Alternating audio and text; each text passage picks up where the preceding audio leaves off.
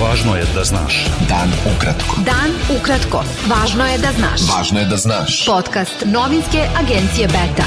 Utorak 5. jul 2022. Sa vama je Ivan Vasović. Javni dug Srbije na kraju maja ove godine iznosio 30,7 milijardi evra, što je 52,3% bruto domaćeg proizvoda, objavilo je Ministarstvo finansija. Na kraju aprila javni dug je bio oko 30,97 milijardi evra i njegov udeo u BDP-u je bio 52,8%. Javni dug je na kraju prošle godine iznosio 30,13 milijardi evra, što je bilo 56,5% BDP-a.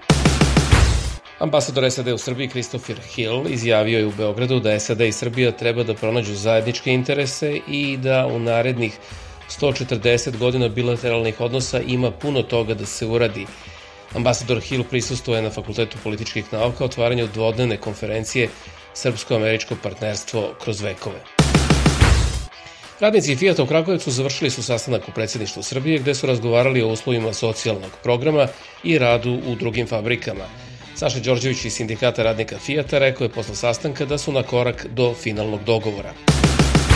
Ministar građevinarstva, saobraćaja i infrastrukture Srbije Tomislav Momirović prisustvovao je u Istanbulu osnivanju ministarskog koordinacijskog saveta Bugarske, Mađarske, Srbije i Turske, čiji je cilj razvoj železničkog saobraćaja kroz realizaciju infrastrukturnih projekata, olakšavanje graničnih procedura, kao i razmena znanja i iskustava.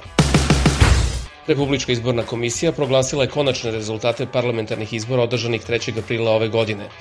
Kako je saopštio predsednik Republičke izborne komisije Vladimir Dimitrijević, prema konačnim rezultatima lista oko Srpske napredne stranke Aleksandar Vučić Zajedno možemo sve imaće 120 poslanika, Ujedinjeni za pobedu Srbije 38, SPS 31, Koalicija Nada 15, Koalicija Moramo 13, a Dveri i Zavetnici po 10 poslanika. Savez vojvođanskih Mađara će imati 5 predstavnika, Muftinin Amanet 3, Zajedno za Vojvodinu i SDA Sandžaka po 2, dok će jednog poslanika imati i Koalicija Albanaca Doline.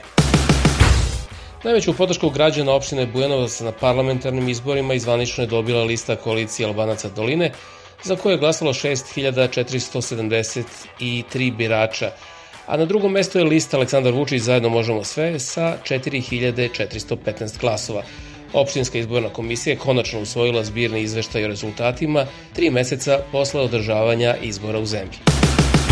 Grupa država protiv korupcije Greko telo Saveta Evrope pozvala je vlasti Srbije da primene dodatne mere za sprečavanje korupcije među nosiocima najviših funkcija izvršne vlasti i među pripadnicima policije.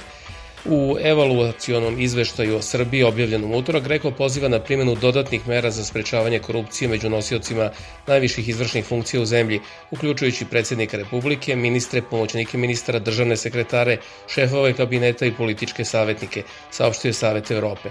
Telo Saveta Evrope daje 24 preporuke vlastima Srbije i navodi da očekuje izveštaj o njihovoj primjeni do kraja septembra 2023. godine. Premijer Kosova Aljbin Kurti izjavio je u Atini da je zemljama Zapadnog Balkana potreban berlinski proces da bi napredovale ka EU. Kako je saopšteno iz vlade Kosova, Kurti je prvog dana okruglog stola kog organizuju vlada Grčke i list Ekonomist rekao da bi berlinski proces mogao da donese talas koji bi podigao sve čamce na Zapadnom Balkanu. U Prištini je predstavljen investicioni program američke korporacije Millennium Challenge Corporation vredan $236 miliona, kojim će na Kosovu i Metohiji biti izgrađeno skladište kapaciteta od 350 MWh električne energije. Odbor korporacije MCC odobrio je pre nekoliko dana energetsko ulaganje na Kosovu i Metohiji prema navodima prištinskih zvaničnika, najveću investiciju u istoriji nakon jednostranog proglašenja nezavisnosti, javlja RTS. Beta. Dan ukratko. Budi u toku. Visoki predstavnik Evropske unije za spoljnu politiku Josep Borrell ocenio je da sankcije protiv Rusije već snažno pogađaju Vladimira Putina i njegove saučesnike i njihovi efekti po rusku ekonomiju će se vremenom povećavati. On je naglasio u autorskom članku za list Politika od utorka da primoravajući Putina da bira između privrednog rasta i oružja, sankcije ga stavljaju u stege koje se postepeno stežu. Pošto ne želimo da ratujemo sa Rusijom, ekonomske sankcije su sada u središtu ovog odgovora. One već počinju da deluju i to će činiti još više u narednim mesecima, rekao je Borrell. Vlada Crne Gore će u petak glasati o potpisivanju temeljnog ugovora sa Srpskom pravoslavnom crkvom, izjavio je njen potpredsednik Vladimir Joković. Predsednik Crne Gore Milo Đukanović postigao je dogovor sa vodećim liderima EU, odnosno dao im je obećanje da će se povući iz političkog života pod uslovom da mu se dozvoli da to uradi kako je on to zamislio, odnosno na svoj način, pišu podgoričke vijesti pozivajući se na izvore iz Brisela. Učesnici međunarodne konferencije o obnovi Ukrajine su u švajcarskom Luganu potpisali deklaraciju koja sadrži niz principa za proces rekonstrukcije i oporavka te zemlje na kojoj je Rusija izvršila invaziju, a akcenat je na oštroj borbi protiv korupcije i na jačanju vladavine prava. 30 saveznika NATO-a potpisalo je protokole o pristupanju za Švedsku i Finsku i sada se prosleđuju zahtevi za članstvo dve zemlje u glavne gradove članica alijanse za ratifikaciju u parlamentima. 30 ambasadora i stalnih predstavnika zvanično je odobrilo odluku donetu na prošlonedeljnom samitu NATO-a da se pozovu Finska i Švedska da se pridruže tom vojnom savezu.